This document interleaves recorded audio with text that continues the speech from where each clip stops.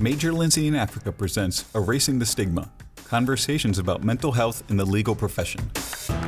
Okay, welcome to Erasing the Stigma, conversations about mental health in the legal profession.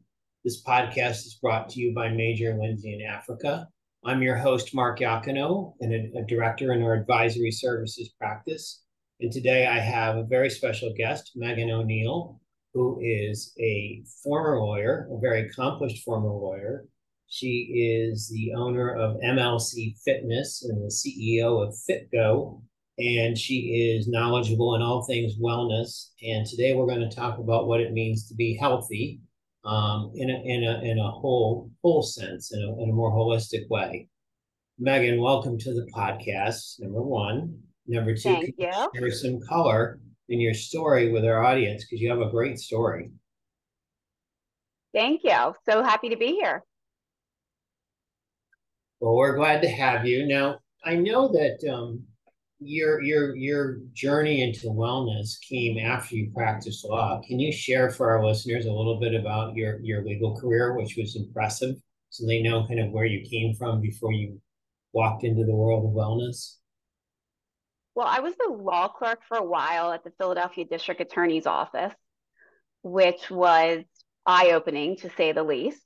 I grew up in the suburbs, so to live in the city and work in the city and see everything that I saw was just incredible. And I went from being a law clerk there to deciding that I wanted to go to law school at night, and I did that for 3 years until I came back to the district attorney's office as an assistant prosecutor. I was there for several years and I did all sorts of cases, anything from, drug cases to, attempted murders.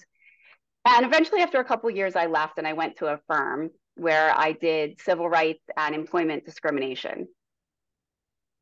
But over that time, in all those years, I was always interested in health and wellness. And it became really interesting to me to see how hard that was once you were in the corporate world and once you were working these crazy hours to kind of fit that back into your life. And I became very interested in how do you do that? What's that process like? So after 8 years, I guess 9 years at my firm, when I became pregnant with my first son, I just decided that this was something that I wanted to pursue full time. And, I had taught classes before and I had gotten certified in nutrition and I had spoke at seminars about wellness, but it was never my full-time job. And I knew that was my passion. So as much as I actually did enjoy and I like to think excel at trial and litigation, I knew that I had to do something different. Just for a frame of reference, you tried hundreds of cases to verdict, if I understand your bio back. That's correct. I did. So there was much more trials that actually took place back then than they do now. And, both criminally and civilly. And I was on trial a great deal of my career. The DA's office, you're always on trial. You're either doing preliminary hearings when you start or you're actually going to trial almost every day, big and small trials. And then when I progressed to the firm, because I had that trial background from the district attorney's office, I kind of just got thrown right into, hey, this is true. My first week there, they're like, hey, we have this huge case that's going to trial up in federal court in Scranton, Pennsylvania. We're going to need you to go up and handle this whole case. So that was my first week at my old law firm. So it was trial by fire no matter what there. And I did. I handled I had to be, over 200-300 trials overall in my career. And I ended on a very large trial. I ended my career on a very large trial in federal court on a civil rights case. So somewhere between trying that many cases, you managed to get some certifications in nutrition and fitness. How did you squeeze that in? When I think of something that I want to do, there's really no stopping me, whether it's pursuing a different avenue in my career, or whether it's a fitness goal or just any kind of goal that I have in life. So I knew that this is what I wanted to do long term. And as much as my time was constrained back then at the law firm, I knew that I had to fit it in. So I started slow. what was the impetus between being, a top tier trial lawyer to the seed germinating that you wanted to move into fitness and wellness? Was there like a lightning strike moment, or was it a gradual realization? What was that moment when you begin to make that mental shift to what the next chapter looks like? I'd say there was always a very, strong knocking that I had inside of me, or this voice that I had inside of me telling me this is what I wanted to do. But for me, the absolute moment that I knew this is what I had to do was close to the end of my career, when I did have this very large case that I was on trial. And it was myself from my law firm and different attorneys, probably about 4 or 5 other attorneys that were working on my team from other firms. And one of them was a 48-year-old attorney, a male that I had worked with for years. I really liked him and everybody really respected him, but he was on the treadmill that everybody else was, running constantly when you're, in litigation and in law in general sometimes. And he did not show up one day, and it was not like him in the morning. He was at all of our depositions on time, if not early. And we found out later in the day that he had had a heart attack and he passed away. And this was the third attorney that had passed away under 50 between my firm and the other firms that I was working with closely in 3 years prior to that. And that was it for me. I looked around and I saw the stress and just general unhappiness, unhealthiness of what was going on. And I literally walked out of court that day and I said, I'm opening my own business. That is an astonishing sort of wake up call, isn't it? When someone you're with one day just is gone the next day, and you can see in hindsight that the stress just was unbearably heavy and literally broke a person. And I saw it so much. And it's one of those things where, we all say, without our health, we have nothing, right? It's so cliche. We hear it all the time. But truly, without your health, you really have nothing. So the things that we stress out about, and myself included, we all do it, is, money or jobs or kids, or how are we going to get to this event and all these things rolling around in our heads. But at the end of the day, if you're dead, or you have a heart attack, or you can't take care of yourself and you eat yourself, or don't exercise yourself into diabetes or high cholesterol, high blood pressure, none of that matters. So that was very eye-opening for me, in the respect of like, this saying is absolutely a way of life for me. It's without my health, none of this stuff I'm worrying about matters. And I just decided that was it. I have to do something about this, and I want to help other people follow that same path. Well, you raise an interesting point, and one of the things that I have sort of fixated on in my mind is the concept of attorneys and other high stress professionals not realizing that what they are is intellectual athletes. And like physical athletes, they need to do the right things to rest, recover, achieve peak performance at the right time. And that has, lifestyle implications, because that's part of being fit. Being an intellectual athlete, you have to have a certain baseline level of conditioning, both mentally and physically. So, you're what you're saying about, if you don't have your health, you don't have anything. In reality, you don't have the foundation to excel over a long period of time at anything, really. Absolutely. And that's kind of the piece of the puzzle that I think so many people are missing. It's all or nothing on work, but it's not all or nothing on our health. And health is so much more than just physical health. And there's so many aspects even to physical health. But it's the mental, physical, and emotional health that all tie together in this circle that is so hard for people to close. They do. And you know what? When I reached out to you, it was after you posted on LinkedIn, and you had a post that really went something to the extent of, health is not just physical. we think of health and we associate it with the condition of our body, but it also is the condition of our mind. And that's where, when you and I were prepping, we started talking about the concept of wholeness, which is health beyond the appearance of the body. Before we dig into that, I want you to talk a little bit, because it's been a while since our audience has heard this, and it just is so important. Kind of the triangulation between exercise, sleep, and nutrition. Because I think sometimes people will say, I'll do one, but I can't do the others. And I'd like you to kind of take us through your view of how those things sort of interlock and are interdependent. Well, and it's funny you say that, because a lot of my clients ask me that, whether it's my corporate clients or individual clients, and they're always shocked by my answer, in that nutrition is 90% of it. 90%. When it comes to exercise, we need it. We have to do it. It does so much for our body. But without nutrition and sleep, truly, you are wiping out the exercise. So if you are exercising and eating like crap and sleeping like crap, you are wiping out what you've just done in the gym or at home or running. You're negating it.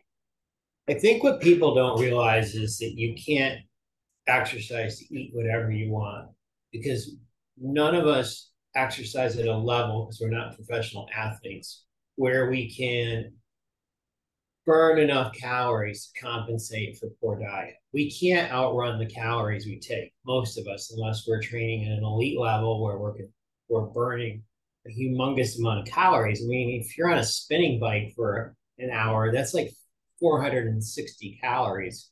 If you eat like a giant ice cream sundae afterwards, that's like 1,000 calories. That's exactly it.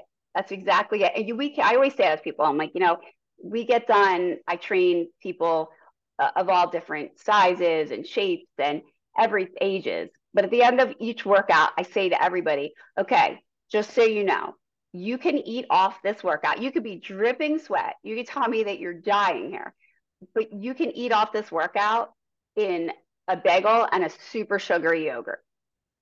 So just bear that in mind, is the nutrition is so key, because people don't realize that. I train for marathons myself, and even training for marathons, you still can't go and eat, 4,000 calories a day. We're not all Michael Jordan. We're not training like Michael Jordan. We are not getting up at 4 and working out the majority of our day. So you're right. You can't eat whatever you want and expect an hour workout to just take that off. It doesn't work like that. So let's talk a little bit about nutrition, because I think that it's a complicated topic these days, and it's a complicated landscape to navigate, because we're hearing a lot of things: intermittent fasting, take this supplement, take that supplement. You can get your vegetables in a bottle, and a chewable, and you'll have all your vegetables. Can you give us can you level set on the basics of nutrition, and point out what some of the myths are that sort of take away from good practice? I think that's, you hit it exactly, in that there is so much out there and it is so overwhelming. And not only is there so much out there, but it's changing every other week. So if you start back at Atkins, just so interesting, because obviously we all know it, he passed away of, probably this diet, right? And then we progress on to, there was South Beach, and then it was, as recent times is keto. It's always changing, and they're not sustainable. These radical diets that people do, where you cut out everything, you're not eating any carbs, you're not eating any of this, it's not sustainable. So what happens so often is you set yourself up for failure. And yes, people lose 30, 40, 50 pounds. And then you cannot sustain this for a lifetime. So you gain it all back. And it's that much harder to dig yourself out of a hole. And eventually people just stop and give up. So what I tell everybody is this, let's do it moderate. Let's make it so that you can do your nutrition plan and exercise plan for a lifetime. And what I always tell people is, there's no reason that you have to cut out everything, because eventually you're going to go nuts and you're just going to eat, an entire pizza or a bag of bagels on top of a bag of Hershey bars on top of this, because you can't sustain that by cutting everything out. So what is your view on supplements? Because every other commercial on Instagram of someone drinking some green drink or some mix, or on TV, vitamins in a bottle. What's your take on that? If you haven't been tested, like for, gone through a test and say you have a specific deficiency, what's your take on the whole supplement industry and how it's impacted our maybe distorted thoughts about what leads to wellness? Again, I think it's along the same lines of taking the drugs. It's like anything that people think they can do to get a quick fix, they'll do.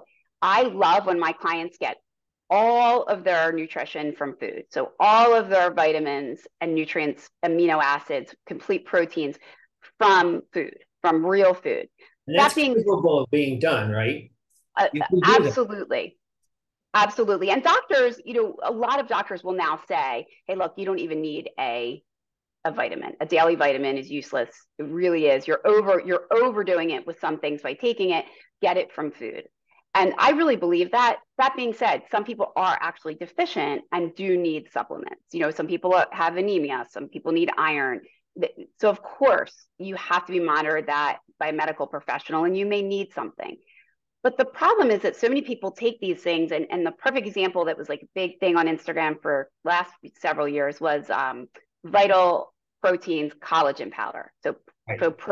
Protein collagen powder, and it makes your skin nice and it makes your hair nice, and tons of people are putting it in coffee. It's not that it's necessarily going to hurt you, but what you need to do when we're going to do any kind of supplement is you need to research it, and you need to actually read studies. Is this company doing studies? What were the studies? How many people are in these studies? And what were the results of these actual studies? Not just we've done studies and, oh, everybody lost weight or everybody has beautiful skin or hair. Because at the end of the day, that's a perfect one, in that most collagen supplements are not even absorbed. So you don't absorb even 5% of them. So it's just like taking in powder that's doing nothing. There is a few that you absorb more, but you need to research that stuff. So what do you think, and we're going completely off topic from what we prepped for, but I think that's okay, unless you object. What's your thoughts on the rise of Instagram and in the culture of influencers? Because you've been in this space a really long time. You've built a really credible business, but now you go on Instagram and you're flooded with people who are trainers and coaches and know all this stuff, and they're really pointing you towards, they want you to look like them, but most of us couldn't possibly look like them.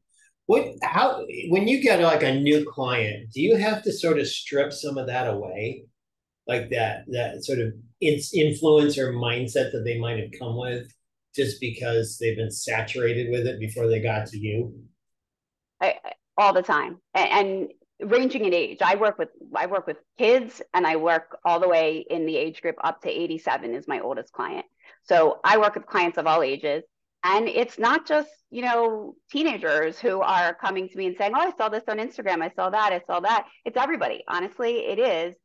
And all these products that you see that these trainers are putting out there, and people in nutrition are putting out there. I will tell you that on average, and I've been doing this 20 some years, so I'm on social media just for the business portion of it, and on average I probably get I don't know, 42 emails a day, and direct messages and personal messages saying, I have this great supplement. Would you be an ambassador for us? We're going to send you all this for free, and will you pump this out for us? And we're going to give you this and that. And I probably have ever actually met with them and actually believed in those products twice.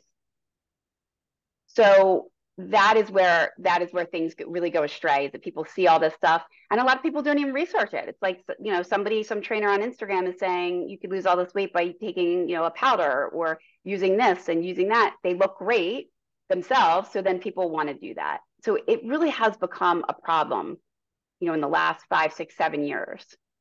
Yeah, and I think that unfortunately there aren't enough people that are coming into contact with someone like you that sort of brings them back to fundamentals, which is, I think, one of the biggest challenges we face is disinformation in the fitness industry, just like we see disinformation in other places. So we're always challenged.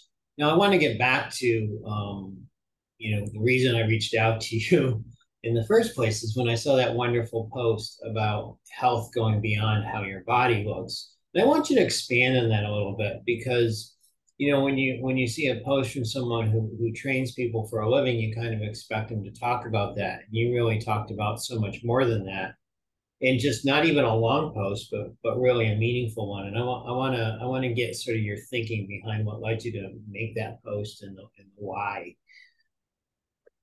I think in the last probably, even right before pandemic, but especially during COVID, I give a lot of thought to why everyone and especially women, but why people in general find it so, almost offensive, right? That we're going to do self-care, and not self-care like you're out getting a massage or you're getting a manicure or you're going on a trip, but self-care meaning like overall taking care of yourself, not just to look good, but to feel good, to do things like lower your cholesterol, not being pre-diabetic, all of this stuff.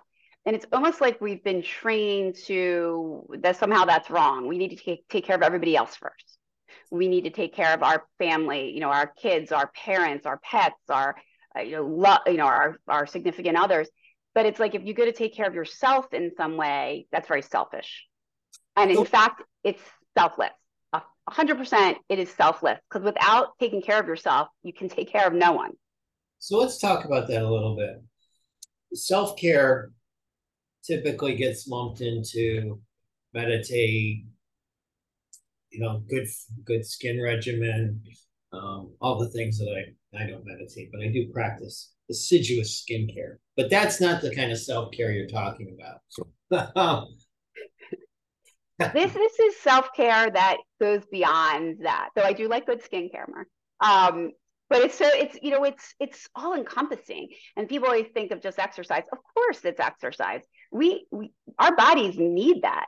But you need it not just for physical health and physical appearance, but you need that for mental health, emotional health.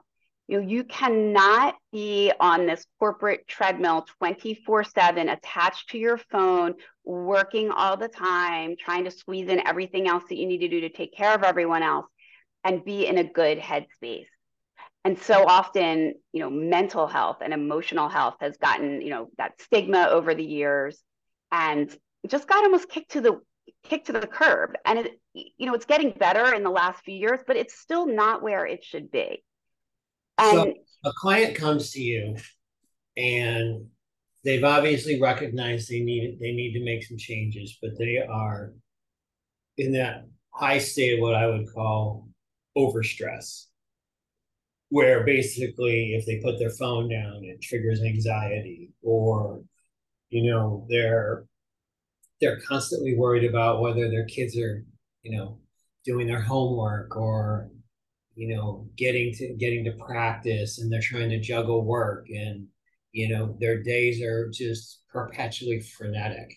What's your strategy when someone comes? First of all, what's your general strategy? And then I want to know if you see any differences in that sort of overstressed state, and have any different strategies based on gender, whether the men and women process that stuff differently and require different strategies. To that point, yes. Very, very different ways that men and women sort of process that. I think there's a lot more guilt when it comes to women. I always use the example of, you never hear someone say, "Are you a working dad?" But there's still this stigma around moms who work, which I don't understand. I've never understood that. But I understand the struggle of that. So I know that, for myself, when my kids were little, I would feel bad often, that I was working a lot and building a business. And then I started traveling and speaking at companies and feeling bad. And fast forward to now, so this, all parents should take note of this, is fast forward to now when my kids are a little older, they're 11 and 14. And especially my oldest one has said, "Mom, we love seeing this, like what you have done, and transitioning out of the law and opening your own business and helping people get healthy and working to achieve a goal is so strong, and it's given me so much." And, you know, the first time he wrote that, I cried, because that was something I always struggle with myself, was, am I doing them a disservice by working? Should I be home all the time? And the answer is no. You know, it's the quality time that you spend with your loved ones, not the quantity. They're going to remember that. So put down your phone. That's what I always tell people is, if you're worried, a lot of times that is the stress. It's like, I'm not seeing this person. I'm not spending enough time with my kids. I'm like, well, then put down your phone. Let's start with that piece of health. Give yourself some mental breaks and help by putting down your phone for a little bit. What is the worst thing that's going to happen if you put it down for a half hour or 40 minutes, or put it on do not disturb? Nothing. The world's not going to blow up. Nothing's going to happen. So that's the first thing we work on, is like little tiny baby steps of how we can. I always ask my clients first thing off, what are the things that stress you out the most? I want you to give me the top 3. And then we work backwards as, what would happen if you didn't do what you're doing now, meaning the phone, or meaning you have no time to exercise, that stresses you out. What would happen if you took a half an hour a day? What would happen? You're telling me you have no time. You know, what would happen? So that's our first session. We don't even work out. That's always our first session. So it's interesting, when you say your top 3, are there any frequent flyers in the top 3 that clients tend to, if you aggregated them all, are there any that almost always pop up in the top 3? Men and women equally. The phone for work. You know, it's hard to put down. Not even the phone for work, to be honest. I mean, I have clients who for career purposes, but personal, they feel like, you know, and I've been guilty of this and gotten myself out, is that they feel like they need this instant response. Someone text messages you, oh, you were so rude if you don't text back within 5 minutes, or the person's going to think something's wrong. You didn't respond. And then for work, the same thing. You get an email. The thing could be due, you know, just in law terms, you could have something due to court in a week, but it's like you get the email, you feel, oh, I have to respond immediately. I have to respond. You don't. So you start with little changes, half an hour here, half an hour there. And, you know, you reference like 30 minutes to work out. And I remember when I used to do triathlons, I read an article years ago in Triathlete magazine. I think the author was a guy named Dan Empfield, who started one of the original wetsuit companies called Quintana Roo. And he always used to say triathletes have a perfectionist kind of mindset, that you need 4 hours to do a bike ride. But if you only have 30 minutes, ride the bike for 30 minutes. And if you ride the bike 30 minutes later, cumulatively, you're going to get your time. Don't not work out because you don't have what you perceive to be the optimal amount of time. You work out in the time you have. Is that a strategy that you work on with clients to ease them into fitness? Always. That's always what I say. And I usually start with, you tell me. I'm going to give you things to do in between our sessions, and you're going to tell me how many minutes that you have that you're going to do that. And a lot of times they'll say, I have no time. Then we look at the calendar and we map out, well, do you really have no time? Let's figure out how many minutes you actually have that you can work out, this coming Tuesday and Thursday, or to food shop. It's not just exercise. We go through the whole fitness. How much time do you have to commit to keeping healthy? And they often will say, you gave me 40 minutes. I didn't do it. I only had 20. I'm like, no. Then you work out for 20. You walk for 20. You run for 20. Whatever our plan was, sitting on the couch and not doing anything is not going to get you where you want to be. So if you do 20 minutes instead of 40, that's awesome. That's 20 minutes that you did something that you otherwise would have been sitting down doing nothing. You just said something I didn't even think about, which is not only how much time do you have to exercise, but how much time do you have to do things like food shop. I wouldn't have even thought of that, but it makes so much sense. And that's, yeah, absolutely. Because people always say, oh, I don't have time to eat healthy. Okay, well, let's map out when you could get the food at least to eat healthy. And if you can't go to the food store, I mean, good God, you can have anything delivered now within hours. So a lot of times we'll sit down and we'll use our time together to write up one list on Instacart or whatever, delivery service they use. And it's in there. And every Monday at such and such time, they go on and they order it. And so at least that part is done. So do you find once you get clients to order food from the grocery store and to find time to start to move, that then you have to show them like actually what to do with the food they've bought? They do. I will send them, easy recipes. A lot of them, it seems so simple, but I think that in our culture, we really haven't learned what is healthy. I mean, I work with extremely educated people that have come to me and said, like, I'm actually like embarrassed to tell you, I read about sugars or whatever. I have no idea what that even means. Like, what is added sugar? And they'll say that all the time. Like, people, like I said, like very educated people in big jobs that are like, I really had no idea until I went to the doctor and they told me I'm pre-diabetic, that I should be eating, 28 grams of sugar a day, and I'm eating 72. So we spend time just kind of looking at labels or saying yogurt. That seems healthy. It's not if there's 30 grams of added sugar. Like, let's talk about it. And it's such a good dialogue, and it opens up such a world for people, that they really had no idea. And it's such a quick fix. So if you were working with a client and they needed to start moving, but more importantly, you needed to get them nutritionally literate, would that be your first priority if nutrition is 90% of it, to get them literate in nutrition and food prep? It's like maybe priority number one is to get them that literacy. And even if they can only move for 10 minutes a day, get them moving that 10 minutes, but focus, most closely on like what I call nutritional literacy, because you're right. People don't ever read labels. They don't, and they just don't know. And a lot of times people, you don't know what you don't know is so true. You don't. And yeah, so in fact, I got up with a new client consult just before you and I got on today on the podcast. And this is what we went through. And I said, for the next week, your homework until I meet with you and get you on the books here, because I'm booked right now. I said, in a few weeks, I'll have openings. And when I do, the only thing I want you to do until then is walk 10, 15 minutes, 5 days a week, but I want you to write your food, because I don't have a clue how you're eating, what you're eating more than just what you're telling me. I want you to write down your food, because that is so eye-opening to people, especially alcohol. People really don't realize with alcohol how many, not just calories you're adding on, but how much sugar you're adding on, how you're messing with your blood sugar throughout the night, how you're affecting your brain. So I have them write it. That is the number one thing, is like, write it.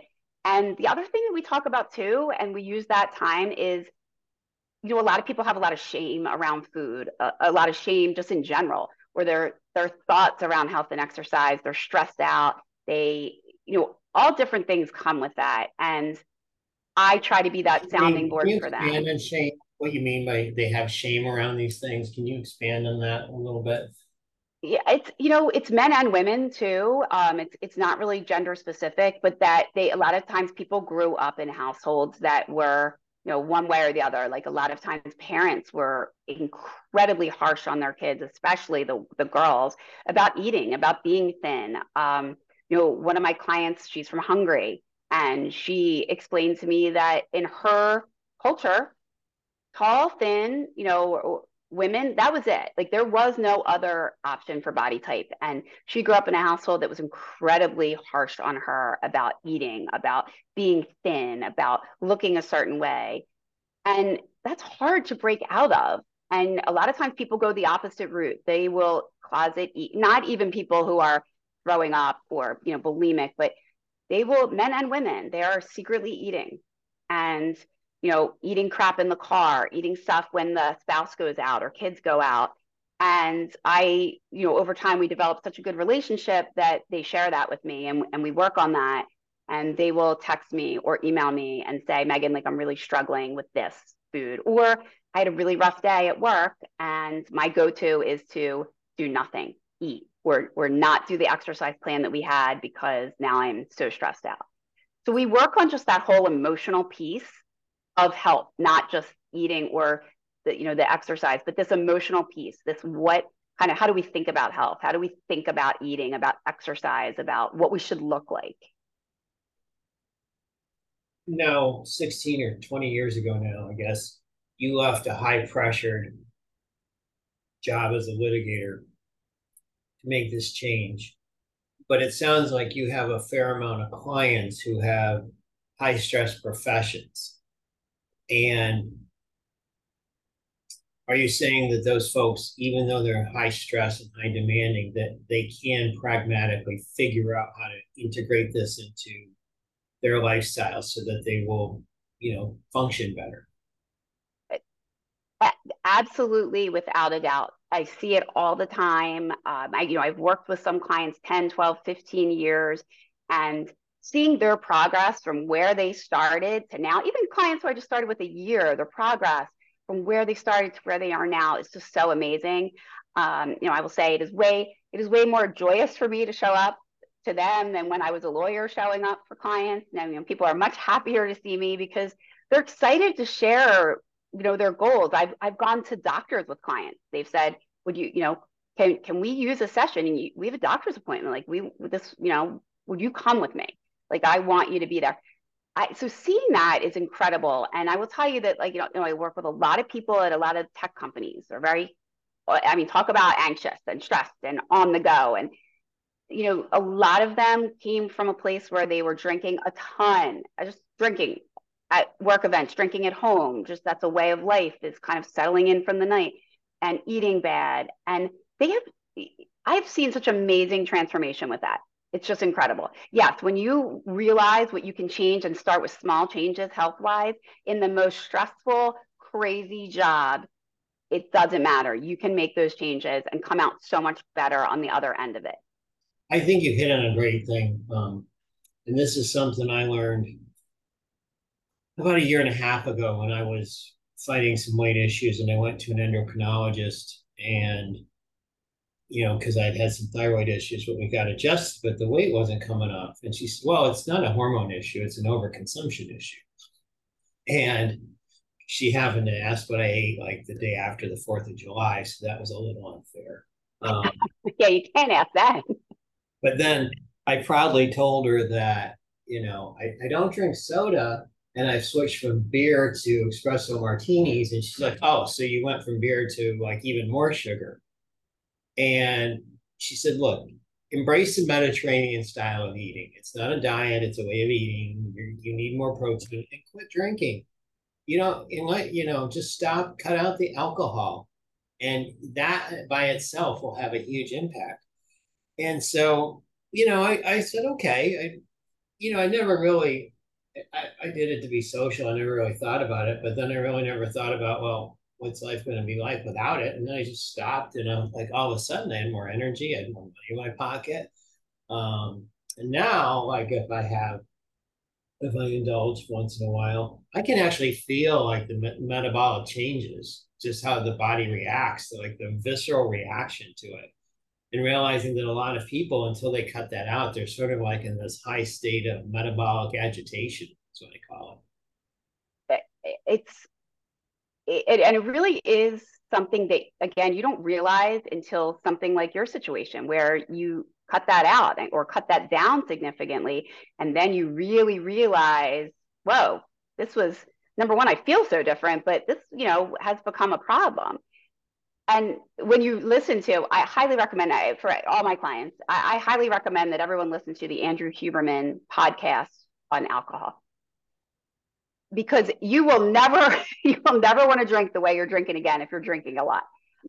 It's just, he's brilliant. His podcasts are very interesting. And it's just amazing, though, what alcohol does to your body, and not just your liver, because that's something we all think of, right? But something that most people don't realize, it's a very high risk for colon cancer for men, especially, is alcohol. It damages your brain long term. So, and I'm talking like, several drinks a week, not being an alcoholic, but like drinking, 7 to 14. Even in moderation. Yeah, and so many people don't realize that. And then on top of that, the weight gain, right? I mean, you're raising your sugar levels, you're packing on pounds. So really cutting down alcohol a lot is so key. Just for our listeners' education, the Huberman podcast is a really wonky but very informative podcast on all sorts of health and lifestyle issues. Andrew Huberman is actually a neuroscientist. He's an associate professor of neurobiology at Stanford. So he's a pretty highly intelligent guy. And his podcast on what alcohol does to your body, even moderate consumption, is it's jarring, actually. It really is jarring. I actually listened to that. It's very science-based, so it doesn't sound super exciting to do on a run, but I was training for a marathon. I needed something long to listen to, and it's over an hour and a half. And I started listening to it, and I'll tell you what, I mean, truly, when you listen and really digest what he is saying and telling you what it does to your body long term, it's eye opening for people. I really recommend it to all my clients who, are drinking 2, 3, 4 drinks a night to unwind.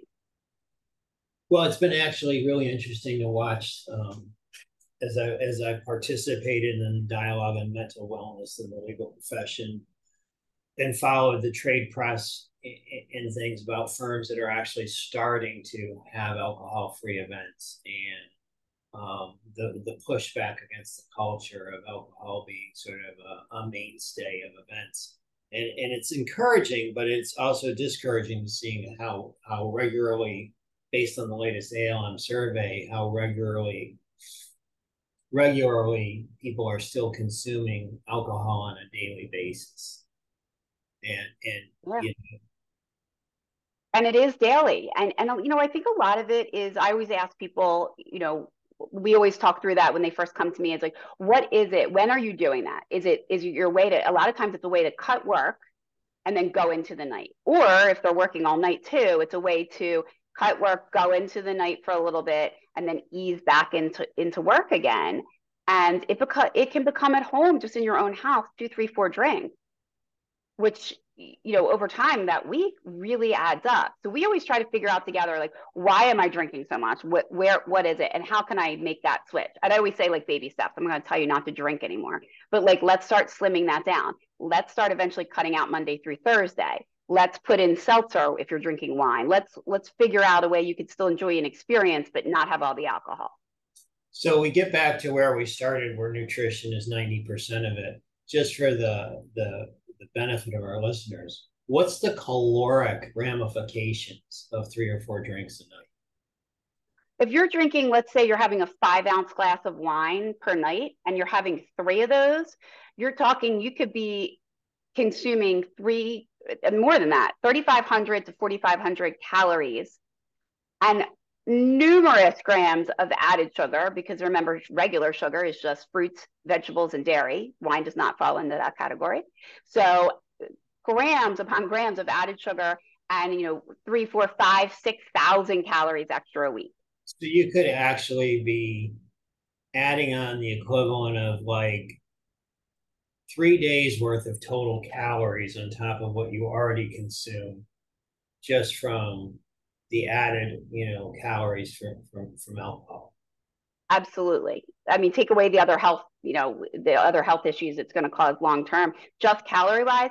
Absolutely. And I've worked with people where I say, we need to clean up your food and you need to work out more. But for now, I want you to cut out alcohol Monday through Thursday. You can have some drinks on the weekends, and I guarantee you will lose tons of weight just by doing that. And it's never failed. Like, people who are drinking all those nights during the week and cut it out, they always lose weight, always, because it's just simple math. Yeah, and I think that's not only a great point about one thing you can do that is pretty like, it's not complicated, right? It's just stopping one thing or cutting down on one thing, and maybe even doing it sort of in tranches, but nevertheless, that's one big thing that can be a prime driver, but yet it's not a giant lift to do it. It's not like having, you need to get in the gym an hour, or you need to, stop eating, any carbohydrates. It's like, just cut down on your alcohol consumption as a way of getting launched, and you're going to see some immediate, fairly quick benefits. And then let's focus on incrementally doing other things. And I think that's what I like so much about your message, and what I think is so important for lawyers who are in a state of in a mental health siege. If you look at the latest American Law Media Survey, it hasn't gotten any better in the 4 years they've done it, is do little things. Yeah, do little things. That's, because you become overwhelmed when you try to change too much. But doing little things and, getting mental health and emotional health under control and not being afraid to talk about it. And so often in the legal profession, we are, for years. And they keep saying we're going to put health first, and the lawyers are helping you. You have bar associations across the country saying we're going to make health a priority. But We really don't see that enough in law firms and in the corporate world in general, but we need to, because it's so important. And there should be no stigma to it. And there still is. And we need to put that out there. It's like, we need everybody who works here to be healthy.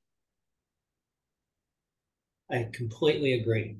So before we go, I want to touch on your other, your company, FitGo, because a lot of people who travel a lot talk about how hard it is, and you've come up with a solution for that. And I'd like you to just share what you've done and what you've put together, and also how our viewers might find you, because I think it's a really, again, it's not a hard thing, because it doesn't take a lot of time to pack it, and it doesn't take a lot of time to use it, and it's pretty simple. And I'd like you to share a little bit about what FitGo is and what we designed.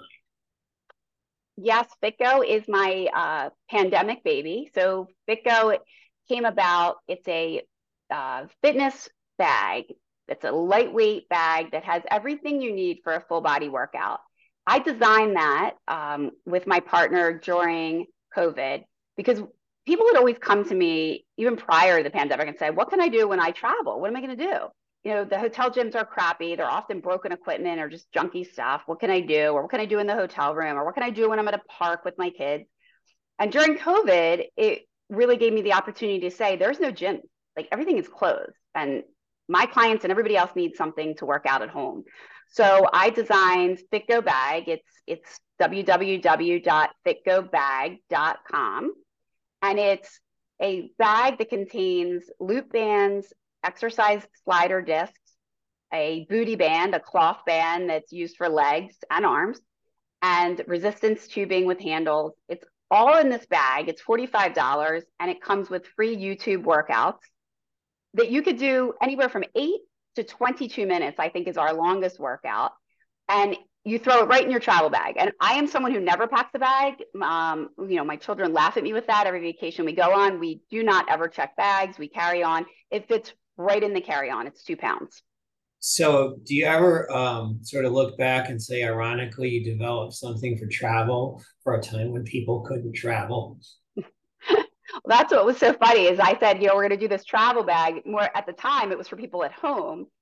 And then people started saying to me as time went on, well, what can I do when I travel? Thank God travel's come back. And, and people were using their beach houses. Everybody was living at the beach during COVID. Well, there's still no gyms. So what can, or their second homes in the mountains, what am I going to use? So that's kind of where that all came from. And I said, gosh, it shouldn't have taken the pandemic for me to figure out I needed to design this sort of thing. But now they use it. I see people, using my bags, at playgrounds. They throw it over the equipment, and their kids are little and they're playing, but they don't want to not work out, so they bring it. That's awesome. Megan, thank you so much for being so generous with your time today. It's been a wonderful discussion. Can you let our listeners know where they can find you? Your social media? So it's www.mlcfitness, all one word, .com. And then FitGo bags are at www.fitgobag.com. And for you lawyers who only look at LinkedIn, Megan is on LinkedIn. She's a visible presence with lots of good posts. And I think you'll find the stuff she posts and the things she has to say really interesting and really valuable. I certainly have. Thanks again for being my guest and for appearing on, I think, episode 43 of this podcast, and for sharing so much. Absolutely. I was so glad to be here. Thanks for having me. Discover how Major Lindsay in Africa can help you navigate the legal landscape at www.mlaglobal.com.